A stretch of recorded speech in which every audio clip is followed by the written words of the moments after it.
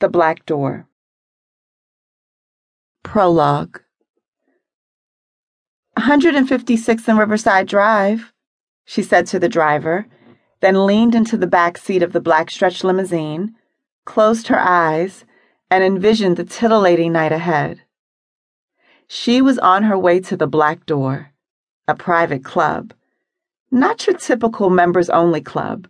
The Black Door was an ultra-exclusive adult playground, catering solely to the carnal needs of women. She could feel her juices begin to flow at the thought of the possibilities that lay ahead. Within minutes, they were pulling up in front of a nondescript brick building with a polished, pitch-black, 10-foot-tall door. She stepped out of the car and balanced herself on candy-red, 6-inch spike heels. As she teetered toward the entrance, the night breeze swept through the sheer silk sheath that she wore under a black, ankle-length cape. She cautiously tapped on the door.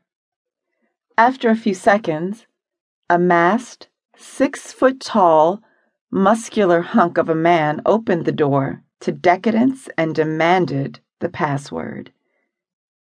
"Wet and ready," she whispered in a soft, seductive voice through her half-mask.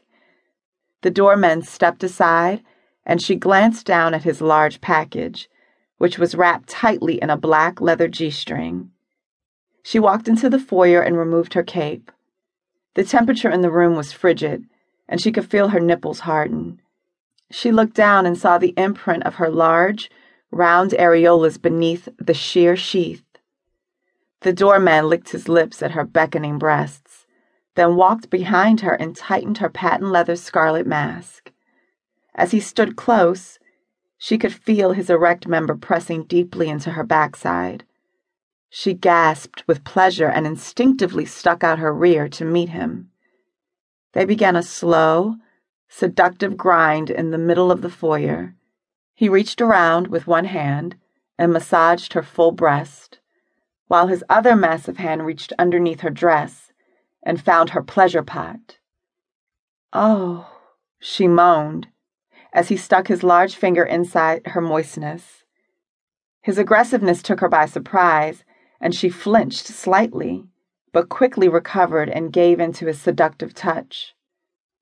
When she was near orgasm, he stopped suddenly and said, "Now you're ready for the Black Door." She could hear people mingling in the inner sanctum and walked slowly toward the closed ornate door. With each step, her heart began to race.